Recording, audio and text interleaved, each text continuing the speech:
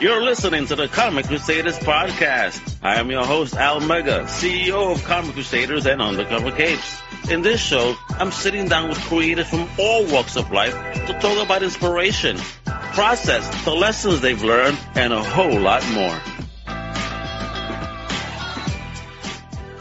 What up, everybody? Welcome to a brand new Comic Crusaders podcast. And today, man, we got an amazing creator / publisher.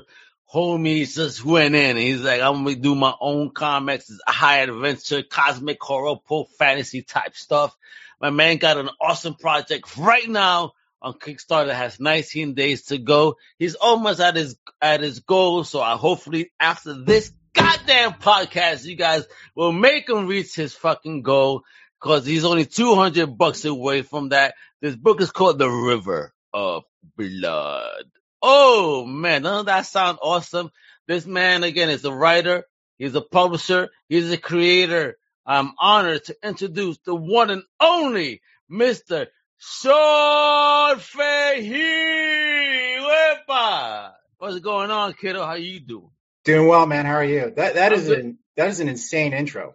Yeah, well, man, because you're insane. You're an insane creator doing some awesomeness. So thank you. You know, let me give you flowers early. Thank you for sharing your creations out there, putting yourself out there, to share these amazing stories and creations, and being a bold entrepreneur, if you will, to say, hey, you motherfuckers don't want this. Watch how everybody wants this, and you're proving it. So I love it. I appreciate it. Thanks, man. You are an indie boss. So, Sean, man, thank you for hanging out. Tell us a little bit about yourself. Where you from? So right now I'm living in outside of Washington, D.C., but I've bounced all over. Spent most of my life in Georgia.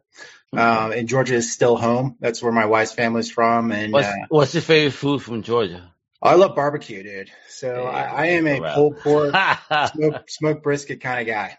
Epa, bro, I can't wait till we hang out. We're both going to be fat fucks together. Nice. Well, I'm already a fat fuck, so. I'm getting there. Wifey don't want to tell me, but I've been looking. I'm like, damn, but I'm starting to grab some more skin than usual. So that's why you just do from the head up, man. So yeah, that's what I'm saying, bro. Yeah. Me, you only see me from here up, because if you see this pipa, as we Puerto Ricans call it, it's a wrap. That's awesome, man. So, talk about, man, I want to know your journey, bro. So, here you are, this amazing comic book creator, but I always love to get into the origin. So, who introduced you to fandom? Well, how did you get into this? Was it comics? Was it cartoons? Was it movies? And who introduced you? Yeah, I mean, probably a combination of comics and film. So, I grew up reading, Sergeant Rock, Conan, Jonah Who put those in your hand, though? What's that? Who put those in your hand? Yeah, my dad was kind of a big film. A daddy, finally. That's Everybody right. says it was mama. You're one of the few that says it was my papa. Yeah, my dad is kind of a crusty old Marine who loved war comics. And so I remember getting Sergeant Rock and, The Losers and Weird War Tales. And he loved movies too. He loved Westerns particularly. One-Eyed Jacks, Shane, The Wild Bunch. Love it. Yeah. Wow. So that was kind of my introduction to genre material. Material. So okay. So through this guy would get this war comics. When did you discover that it was horror and superheroes and all that? Was that on your own or still through him? Yeah, a little bit through him, and then my mother was big into mysteries and horror films as well, and so when I was old enough to go to the comic store on my own, started getting my own allowance.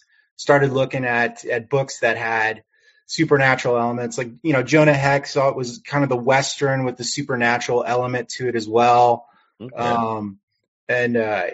Love the mystery movies, got into reading Lovecraft. And I love Lovecraft. Yeah. As racist as that motherfucker was, it's some great reading though. Right. Fair enough. Some fascinating stuff, Stephen King, and just kind of, developed from there, my interest from kind of all over the place. So I had some very imaginative parents that weren't afraid to, expose their kids to some weird shit very early on. I love it. I am not making this up. I remember going to see, as a 6-year-old, Conan the Barbarian in the movie theater. Oh, you saw it in the movies? Lucky you. See, my Yeah. first movie was at 5, 6 years old as well, but it was the Hell Night with Linda Blair. That's what my parents took me to see. I was watching these crazy ass horror movies and action movies. I remember seeing, all the Rocky, at least 3 and 4. No, what was it? 2 and 3 of the Rocky movies. I remember seeing, what was that?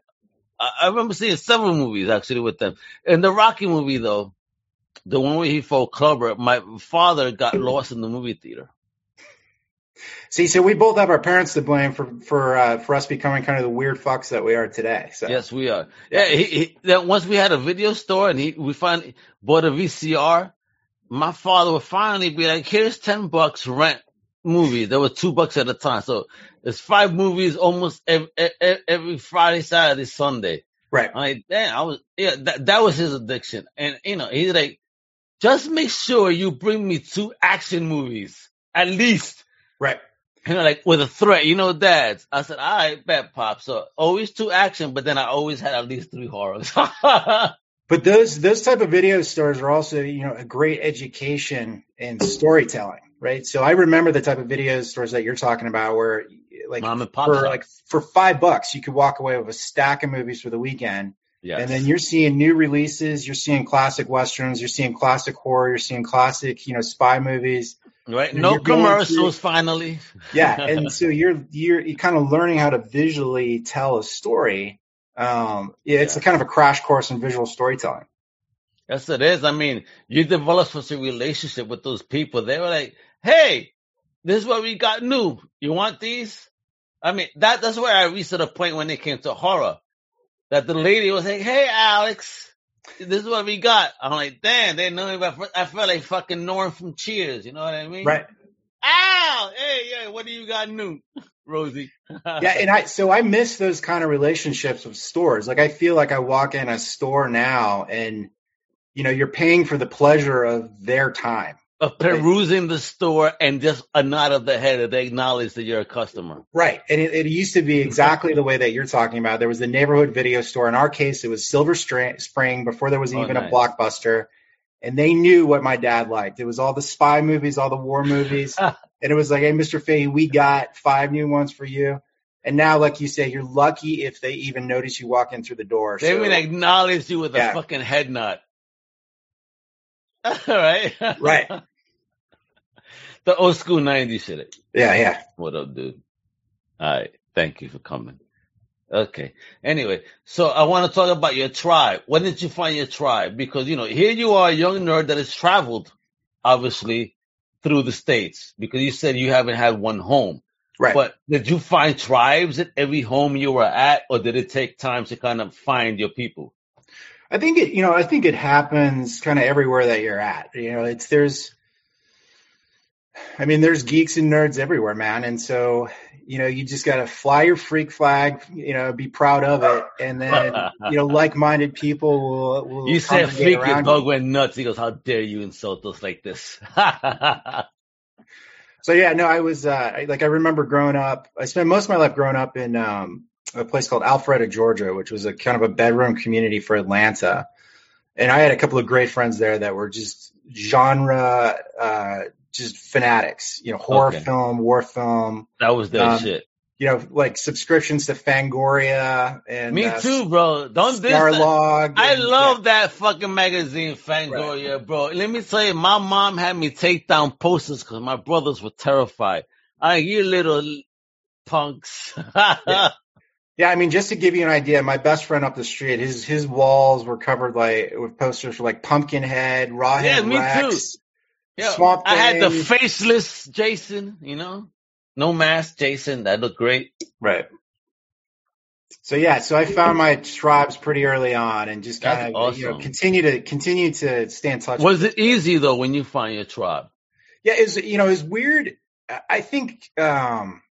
I remember moving to Georgia in 1982, which was a landmark year for kind of genre and geek stuff. I mean, 82 was the year, to the best of my memory, that was the year that Raiders of the Lost Ark, John Carpenter's The Thing, E.T., and Empire Strikes Back all came out. Fucking Christ.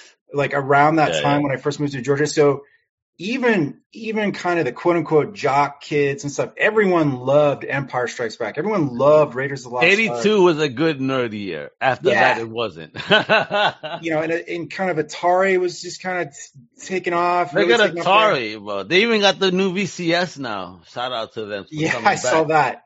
So it was kind of a period where folks that you normally didn't associate as just being kind of the nerdy, geeky folks liked a lot of genre type material. Right. And so it was easy to find a group of friends that were like-minded around that period of time. I mean, that was just a great year for that type of material. And it went beyond kind of the traditional stereotypes of who would like that material and who wouldn't. Yeah, And that's why films like The Thing and Raiders are still classics that we watch every year now, because those were such great films that crossed a lot of borders. Yeah. Because bro, I could watch The Thing over and over and over again. I love that movie, and every time I always find something else to kind of focus on. Yeah. Because the first time was that motherfucking spider head. Like, oh shit, that creeped me out as a kid. Right. That was my standout. Like, oh shit, I can't. I would die. Yeah, and I watched that film again about 2 weeks ago with my oldest son, and it never ceases to amaze me that this is in a period that was decades before CGI. I mean, right? These are all practical effects. Yes. And they look better than most of the CGI that we're seeing today. Preach, my brother. You preach. Because I say that shit all the time, Sean. It's like, you know what I mean? There's nothing beats back in the day, those practical special effects. Right. The CGI is nice. I'm not dissing that, but it just doesn't look as natural as the practical. I mean, this is why you have those legends like Tom Savini that can make that shit look just insane. You know what I mean? Yeah, and I agree. I mean, you bring up a great point in that it's good to strike a balance. And so you look at movies like Dune. I think Dune struck a great balance between. I love that movie. Oh, it was fantastic, wasn't it? It's such such a faithful adaptation. One of my boys hated that. One shot them out, but they're like, "Oh, I prefer the '84." I'm like, "You are nuts." Right. Yeah, I mean, you can tell that they went out in the desert and they shot that thing, and you could tell that they built sets, and the CGI complemented that. And here's a really weird comment. I think the best use of CGI that I've ever seen is actually David Fincher's Zodiac. And I say that because you don't even notice that he's using it. Like, you need to dig deep into the special features where they talk about it. And so they use the CGI to recreate San Francisco during that period when the case is going on. Really? Yeah. And so a lot of those backdrops and cityscapes are actually CGI. And so they use it to complement the narrative and get you into that time period. And it's seamless. You don't even know that they're doing it until you kind of dig deep into the special features. You're like, that entire street was CGI. Fake? Yeah. I love it. And let's talk about some creativity, brother, because let's talk about your press. What is Blackjack Press? Talk to me about this. Yeah, so Blackjack Press is my small indie publisher that I started about 10 years ago. I used to do comic book reviews for a pop culture website called Chud.com and read a lot of comic books and just decided at some point that I wanted to do my own stuff. And so Blackjack Press was the start of that. Like, I figured, I had to put my money where my mouth was. I wanted to get something out there. I wanted to have absolute control over it. And I wanted to kind of start slowly with anthologies. Like, I knew that trying to tell the 100-page epic was going to set me up for failure. And that's just me. I'm not saying that people can't do it. Some people have. Was that based on your experience as a reviewer that you kind of saw that?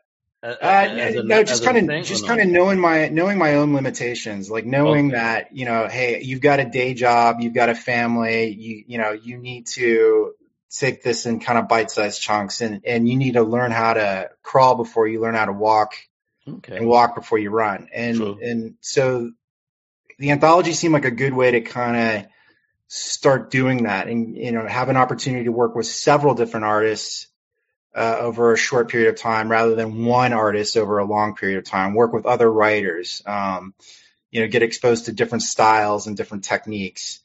So I started with a Western series called Tall Tales from the Badlands, which started as a traditional Western anthology, but it soon turned into a Weird West anthology. That seemed to be the most popular stories. The folks that wrote for us were most interested in doing those type of stories, and they became kind of the more, like, I am the biggest geek for the traditional style Western, but writing the Weird West Westerns was a much more interesting process.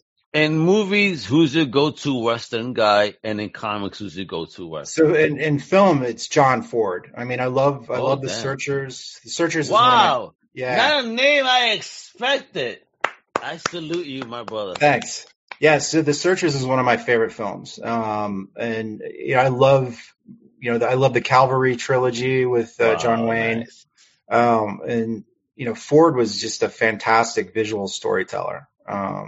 I like Sam Peckinpah's films. I love The Wild Bunch. I love Ride the High Country, which I think is probably the most underestimated Western, I think, of all time. It's a genuine classic that few people have really seen or even heard of. And it was one of Peckinpah's first films. What is it called again? Ride the High Country. Ride the High Country. Who's in it? Randolph Scott and I apologize. I can't remember the name of the other actor. They're kind of two aging Western stars. Okay. And the story is kind of about the last ride of these like two an guys. Unforgiven scale like that? Yeah, very much so. Yeah, very nice. much so. It's got a fantastic ending, and it's just well done. It's not one of these showy type of films that kind of it jumps out at you. It's just very competent, great storytelling with great characters, and just a fantastic ending. I cannot wait. I'm going to look at this up and I'm going to email you. Like, yo, Sean, I saw it. I loved it. Or I disliked it. Or, so you're crazy, man. I'm never going to have you on the show again. Your taste is horrible. No, brother. No, absolutely not, bro. Because, again, I think if you're West, I love my spaghetti westerns. I'm a big Clint fan.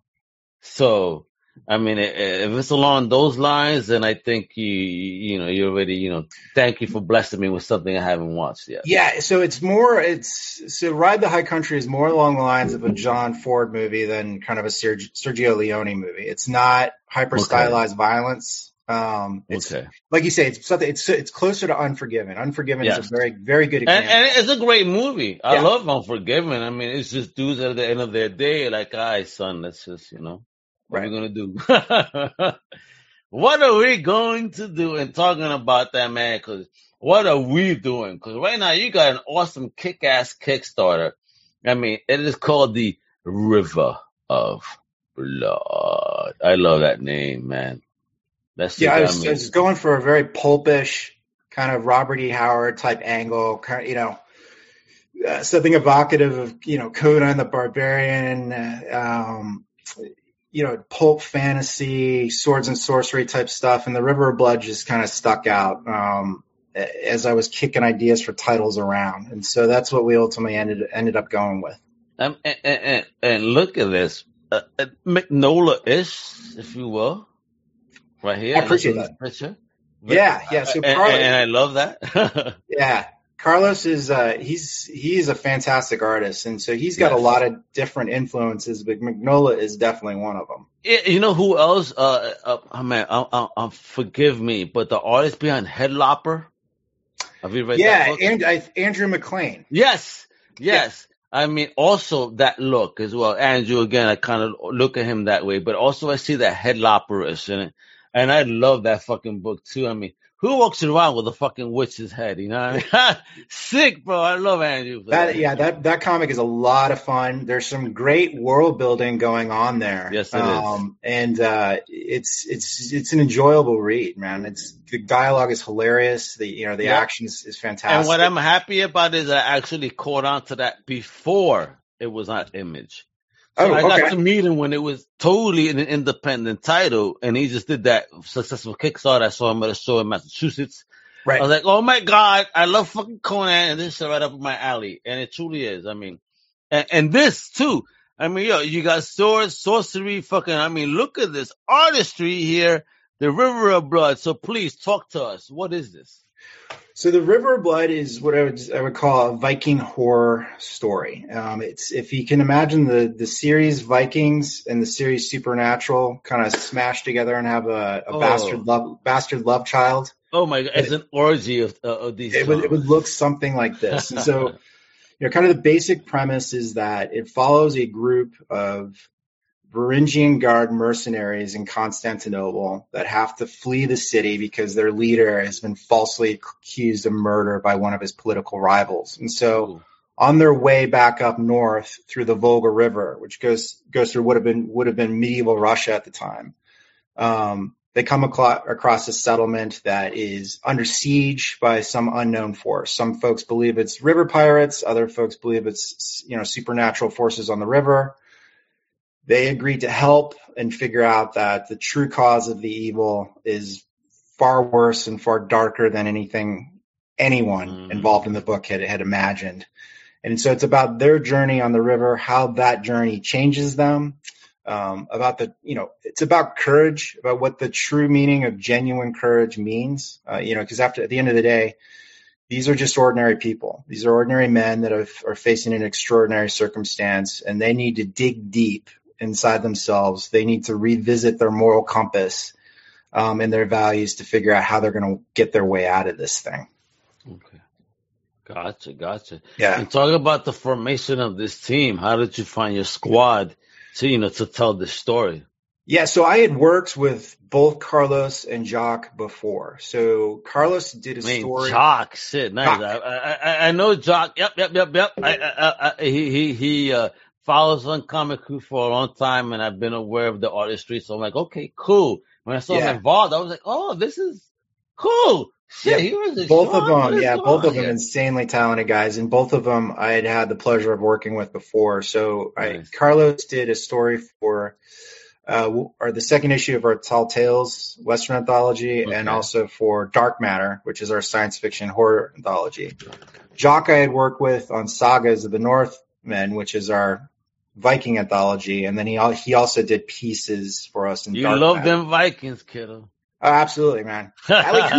Honestly, who doesn't love Vikings? Yeah, but I mean, I got swords up here. They may be Japanese swords, but I'm about to get me a Conan-sized sword and start kicking some ass one day when the zombies come. Or when the aliens visit, whatever happens first. That's right. Because at some point, we're all going to run out of ammunition. And so you need something that's going to stand the test of time, right? And that you're going to be able to get the aliens with when all the bullets are. But you ain't, bro, I really think that's going to happen one day, bro. Shit. And look at this artistry, though. I'm like in love with it. Look, suitless motherfuckers. There was no dentist back then. This poor guy. He probably got punched in the mouth one too many times for being fresh, But I mean, look at the coloring. Look at the art. I mean, word bubbles. This team you've built here. Yeah, no, very lucky. And then you mentioned the word bubbles as well. So the letterer too is someone that we've worked with for a long time, Kel Nuttall, who's been with us really from the beginning, from Tall Tales #1 all the way up to River of Blood. And he really knows his stuff. The thing I like about Kel is that he allows the artist, he gives them the space to allow. He knows word bubble placement. Yeah. He gives them the space they need to make the art work. Yes. And so much of, I'm not sure how far into the book you've gotten, but so much, like so much of the artwork relies on shadows, silhouettes, and kind of subtle visual cues. And so Kel is very good at making sure that the artists have the space they need in order to do that. Because as you know, horror is difficult in comic books. We don't control the pacing the way that a filmmaker would be able to do. The folks can kind of come and go as they want, and there's no jump scares there. So you need to kind of visually get inside people's heads and toy with the imagination. And so Carlos and Jacques were very good at that in terms of creating images that leave folks wondering what's going on beyond the shadows. And Kel was very good about making sure he didn't get in their way and gave them the space they needed to convey that imagery. Agreed. I spoke with the great Janice Chang, and she was talking about those word placement bubbles. You know what I mean? Where you placement that way that the artist could shine. And I see that. So homie comes from the school of Janice. That's great. I see it. I mean, this is a greatly looking produced book. The art looks dope, vicious. No, I appreciate that, man. I appreciate that. And then, I mean, again, and the lettering you said, I mean, knowing how to use it properly. And the story flow, I mean, look at this creative team here. You know what I mean, bro? You've done several things with it. Legendary DC. Sorry, I mean, bro, how do you feel about your journey? What was the first taste of your journey like? What was the first big story you ever did, and how did you feel when you finally landed it? Yeah, so the first big thing was getting Tall Tales #1 out. And so, having that first comic book, holding that in my hands and saying, hey, I put together a team. Right? Yeah, I put together a team. I wrote a couple of stories. I contacted people over the internet, and we met and we worked together and we put this thing together. And now we're moving on to the second one. So that, that in some ways, to be honest, nothing will ever top that. That realization that, hey, you can do it. If you just roll up your sleeves, put your nose to the grindstone and just literally, you can get her done. Get her done. Just send it, right? And so that was probably the best moment, if you will. But there's been some other highlights as well. I've been lucky to be part of some other folks' anthologies as well, to include To End All Wars, which was a World War I anthology that got nominated for an Eisner. Great team. How did you feel about that, man? I mean, even there were even Eisner associated with your name, like no, it was cool, and they very good editors on that project that let me tell the story that I wanted to tell.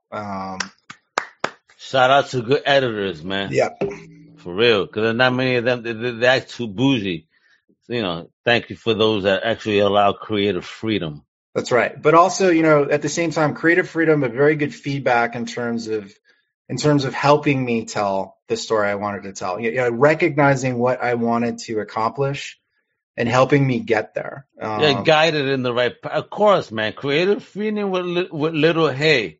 Maybe you did this, it's fine, but it's still creative freedom. Right. What I mean, I've seen a lot of creators some kind of lose their grasp on their creations because they allow editorial to control so much of the story.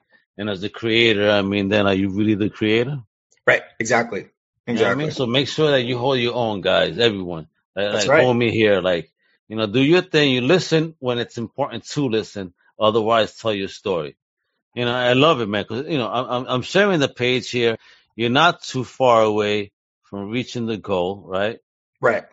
So right now, we're only, again, $200 away with 19. I mean, dude, when people just take a look at this, just on this video, they're going to fall in love. I mean, this is beautiful art.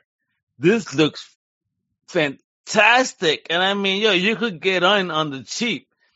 I mean, $5, $25. I mean, and look at the things you get. So talk about that. Talk about the little extras we'll get, depending on what we pitch in on over here. Oh man. Oh. Yeah. So you bring up. Oh my God. You brought up a great point in terms of, kind of our lowest reward tier, $5. So for $5, a complete copy of the book. And so it's an 86 pages. $5, 86 pages for $5? Yep. So that's $5 will get you, folks. You hear that shit? $5 will get you a complete copy of the book. Wow. And so the reward tiers go from there all the way up to what is our final bundle, which is the sketch bundle. And so the sketch bundle includes digital and signed print copies of all of our books, as well as a original sketch by Carlos of your likeness as a Viking. So Al Mega could be a Viking, bro, for real? I got the beard for that already. It'd be perfect. Al could be a Viking. Oh shit, man! I'll be like the Boricua Thor or some shit, bro. It's a wrap. I love it. Yeah, so we wanted to make sure we try to accommodate all budgets and all tastes, and as well as throw in a little something extra in there for folks that wanted that, kind of that original artwork, that kind of unique experience, It's as part of the beautiful, man. process. I think you did a fantastic job with doing that. Everything is absolutely affordable for real fans of comics. I mean, you're going to get a shitload of amazing stuff. I mean, a great investment and a wonderful independent. And I love this cover, man. Fuck. It's insane. Isn't that great? Yo, that shit is so fire, bro. Who is this? So is it Marcelo Basile? Wow. Where do you find homie, bro? That's just. I find these folks, I do a lot of portfolio reviews online. You just, different artist sites, I always post solicitations for all of our jobs on our Facebook pages. Oh, you do? Yeah. And, oh, man. And folks, there you go. Let me share that too, because, this is what's great about homie. Sean, he knows what it is to lock down your goddamn social media presence. Blackjack Press on all the social media platforms. Very easy to find. And so, so that's how, to answer your question, that's how we find people. We post solicitations for all of our jobs on our social media. So when you say jobs, I mean, what type of jobs are we posting? I mean, everything across the spectrum, from writers, artists, colorists. Yes, absolutely. Everything? Writers, nice. Writers, artists, inkers, colorists, letters. Now, when it comes to letters, I've stuck with the same guy from the beginning, and I'm going to continue to stick with him. Kel's my good luck charm. But every job we do, we solicit. Excellent. Wow. So you got to stay alert, folks. Check out. So if they follow you, they'll get a notification and know when you're actually looking for some new talent out Absolutely. there. Folks, man, again, you see this? I haven't had an independent press like you like that has said like, yo, we always putting out advertisement for jobs. Like, yo, step in. We'll test you. So what's the turnaround when somebody wants to submit some type of information? Like, what are the steps you're looking for them to take when they submit to you? So with respect to writers, I've posted solicitations in the beginning, but kind of most recently it's been direct solicitation at this point. We're kind of we've stepped away a little bit from the anthology model, and the last anthology we did was all kind of direct solicitation. Okay. With respect to artists, though, I post kind of a general description of the project, as well as a pay rate range. And, because I'm always willing to work with folks that, I might be slightly out of their range, but, can make some things happen to get to a particular artist. But so try and post a range.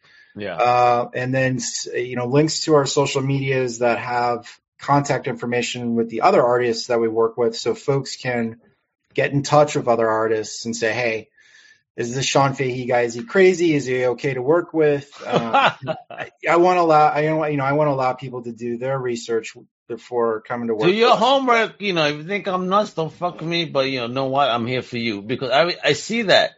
I mean, you're here, you put in public blast, you're sharing it and wanting independent creators to come on.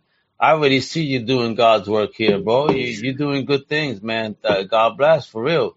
It's amazing for you to want to share in your journey with others. That's something that's very special, whether people don't understand it or not. I mean, that is what, I have a great team that I share my journey with, and I'm blessed to have them. So when you want to put your brand out there and yourself out there, want to share that with others, that's a very special thing. So kudos on you for wanting to do that, and just, doing it publicly instead of just trying to pick and choose people, at random. Like, yo, I would love to work with you. No, you putting them out there and letting everybody, put them to the test. Like, yo, you want to work? Let's do it. Yeah, I couldn't agree more. It's, you and I have both been there before, wanting to do books and trying to figure out how to do it. And so, I found myself in a position of trying to be someone that practices what I preach. And so if I've got opportunities to hire people, I want to make those opportunities as widespread as possible. Everyone's always asking the questions, how do I get work? How do I break in? How do I get involved? And so I try to get involved. That's step one. Yeah. Get involved. Put your foot out there. Don't be afraid. And especially when you see a blast from Sean talking about, hey, we have some awesome projects on Blackjack Press that we're looking for some talent for. Don't be shy. And say, hey, Sean, check this out. Check out my work. Check out my lettering. Although, listen, you're going to have to convince the shit out of him for lettering, but apparently. But, if you're a good artist or a good writer, or a colorist, like, reach out. You may have a wonderful opportunity with this amazing independent press that has a kick-ass Kickstarter that, I mean, shit, you still have 19 days to go and you're way past that. Halfway point. Just to piggyback on that last comment, in terms of, solicitations in art. So we will be sending out something in the new year, for our next graphic novel. So I just finished the first draft of the next graphic novel, which is called Devil Country, which is a weird Country. Oh, yeah, shit. it's a weird war tale that takes place in 1942 in the North African desert. And oh, fuck, really? Yeah. Hey. So it is. It's gonna be. I think it's gonna be a lot of fun. So it's about so a bunch naughty of, and dirty and crazy already. Holy shit! We talked about the Thing earlier. Okay, so imagine a bunch of British commandos in North Africa trapped in an underground tomb in a remote part of Egypt during a violent sandstorm. And so you've got the beginnings of what Devil Country is going to be about. Oh my God, bro! All these shit. All right, bro. Okay. Well, can I send you my credit card too? I'm digging it already. I fucking love it, bro. You have a sick mind. Now I understand why. As soon as you message me, I was like, hell yeah, I'm talking to fucking homie, because my man is like, he's after my heart here with the type of shit that you produce. I am so digging it. God bless you on this stuff, for real, bro. I mean, like I said, I always like to share flowers. So thank you for putting yourself out there and sharing all that amazing content, bro. I mean, it takes a special kind of person to do that. You know what I mean? Yeah. No, so thank you. Thank you for what you do. When I was looking at your site, I saw you do podcasts with, folks from all levels of comic books, from the indie to the majors. And I really appreciate that your site gives, the small press and the indie creators a shot. I was watching your podcast with Matt Smith from a couple of weeks ago. Barbarian Lord is one of my favorite comics. And as you know, Matt is now doing Hellboy.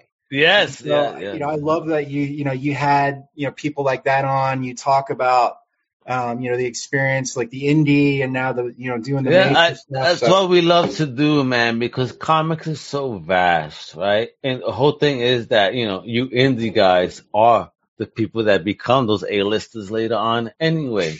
You know what I mean? It's only a matter of time in the journey. So, Sean, you got Blackjack Press, but I could see you one day, like all of a sudden you doing some shit on Marvel or DC or even Image or something. If you had a choice, what is your dream character to write?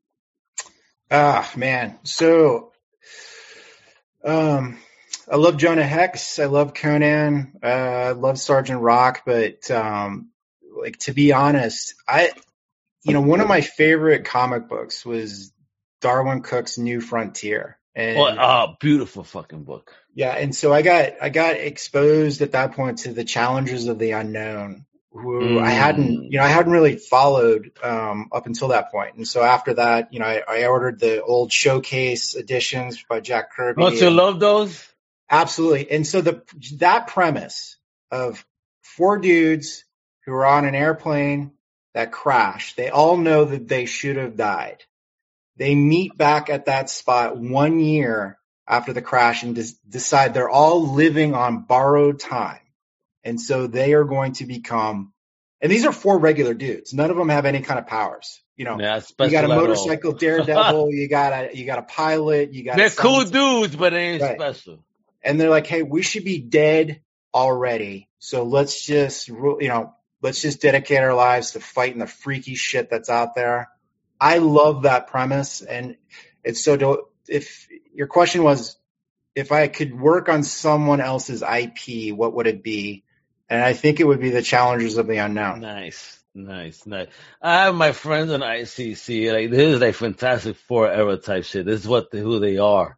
You know what I mean? And then you start introducing the lady after the fact for a while. You know what I mean? Teams change, and I agree with you. You know, that's a very underrated team.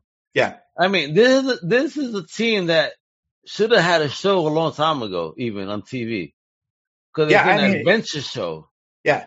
It's to me, I mean, who knows what's going to happen now, you know, with HBO Max, and you know, they're doing the Peacemaker show, and I know that I read that Colin Farrell, who's doing the Penguin for the next Batman, he's going to get a show. So obviously HBO is getting interested in doing that. And we're getting some X-Men 97. You're right. Hey, my God, yo, right? So, you know, it could be just a matter of time before folks realize, hey, we could do a Challengers show and it wouldn't be that expensive. It wouldn't. It would be hella fun and an alternative to F4, which obviously was under so much turmoil for so many years, with licensing and who has what rights and shit. You know, I think that's what made F4 lose steam. I don't know if you could agree with that, but it kind of made it lose steam. Like, people got tired of waiting for a real F4 movie. I mean, I still want it, but do I want it that much as I wanted it before? And I even mentioned Challengers of the Unknown, which is kind of almost on that level, but much more fucking fun because they're still random dudes, not super powered. Yeah. You know? Excellent, so bro. What about you, man? If you could work on someone else's IP, what's your dream job? Me, I'm going to work on White Tiger, my Puerto Rican superhero, and definitely give him some backstory. Give him something that actually means something instead of him just, like, I hate the origin story. I would try to revamp that a little bit because I hate the origin story fact that, the Sons of the Dragon threw their emerald out and this Puerto Rican happily be walking down the alley, picked it up, puts it on his neck. He has it's a white suit. Oh, I'm going to call myself White Tiger. Mind you, Puerto Rico never had a white tiger. That's not something even indigenous to our fucking country. So it's like, why are you even calling this Puerto Rican hero White Tiger? You feel me? So I'll try to fix that. Yes, somehow hopefully help it make sense to be called White Tiger, you know? Right. You know, I would try to fix that, you know, for real. Cause, let's make it more real. Cause if everybody's all about that real shit, let's fix my shit too, please. Absolutely.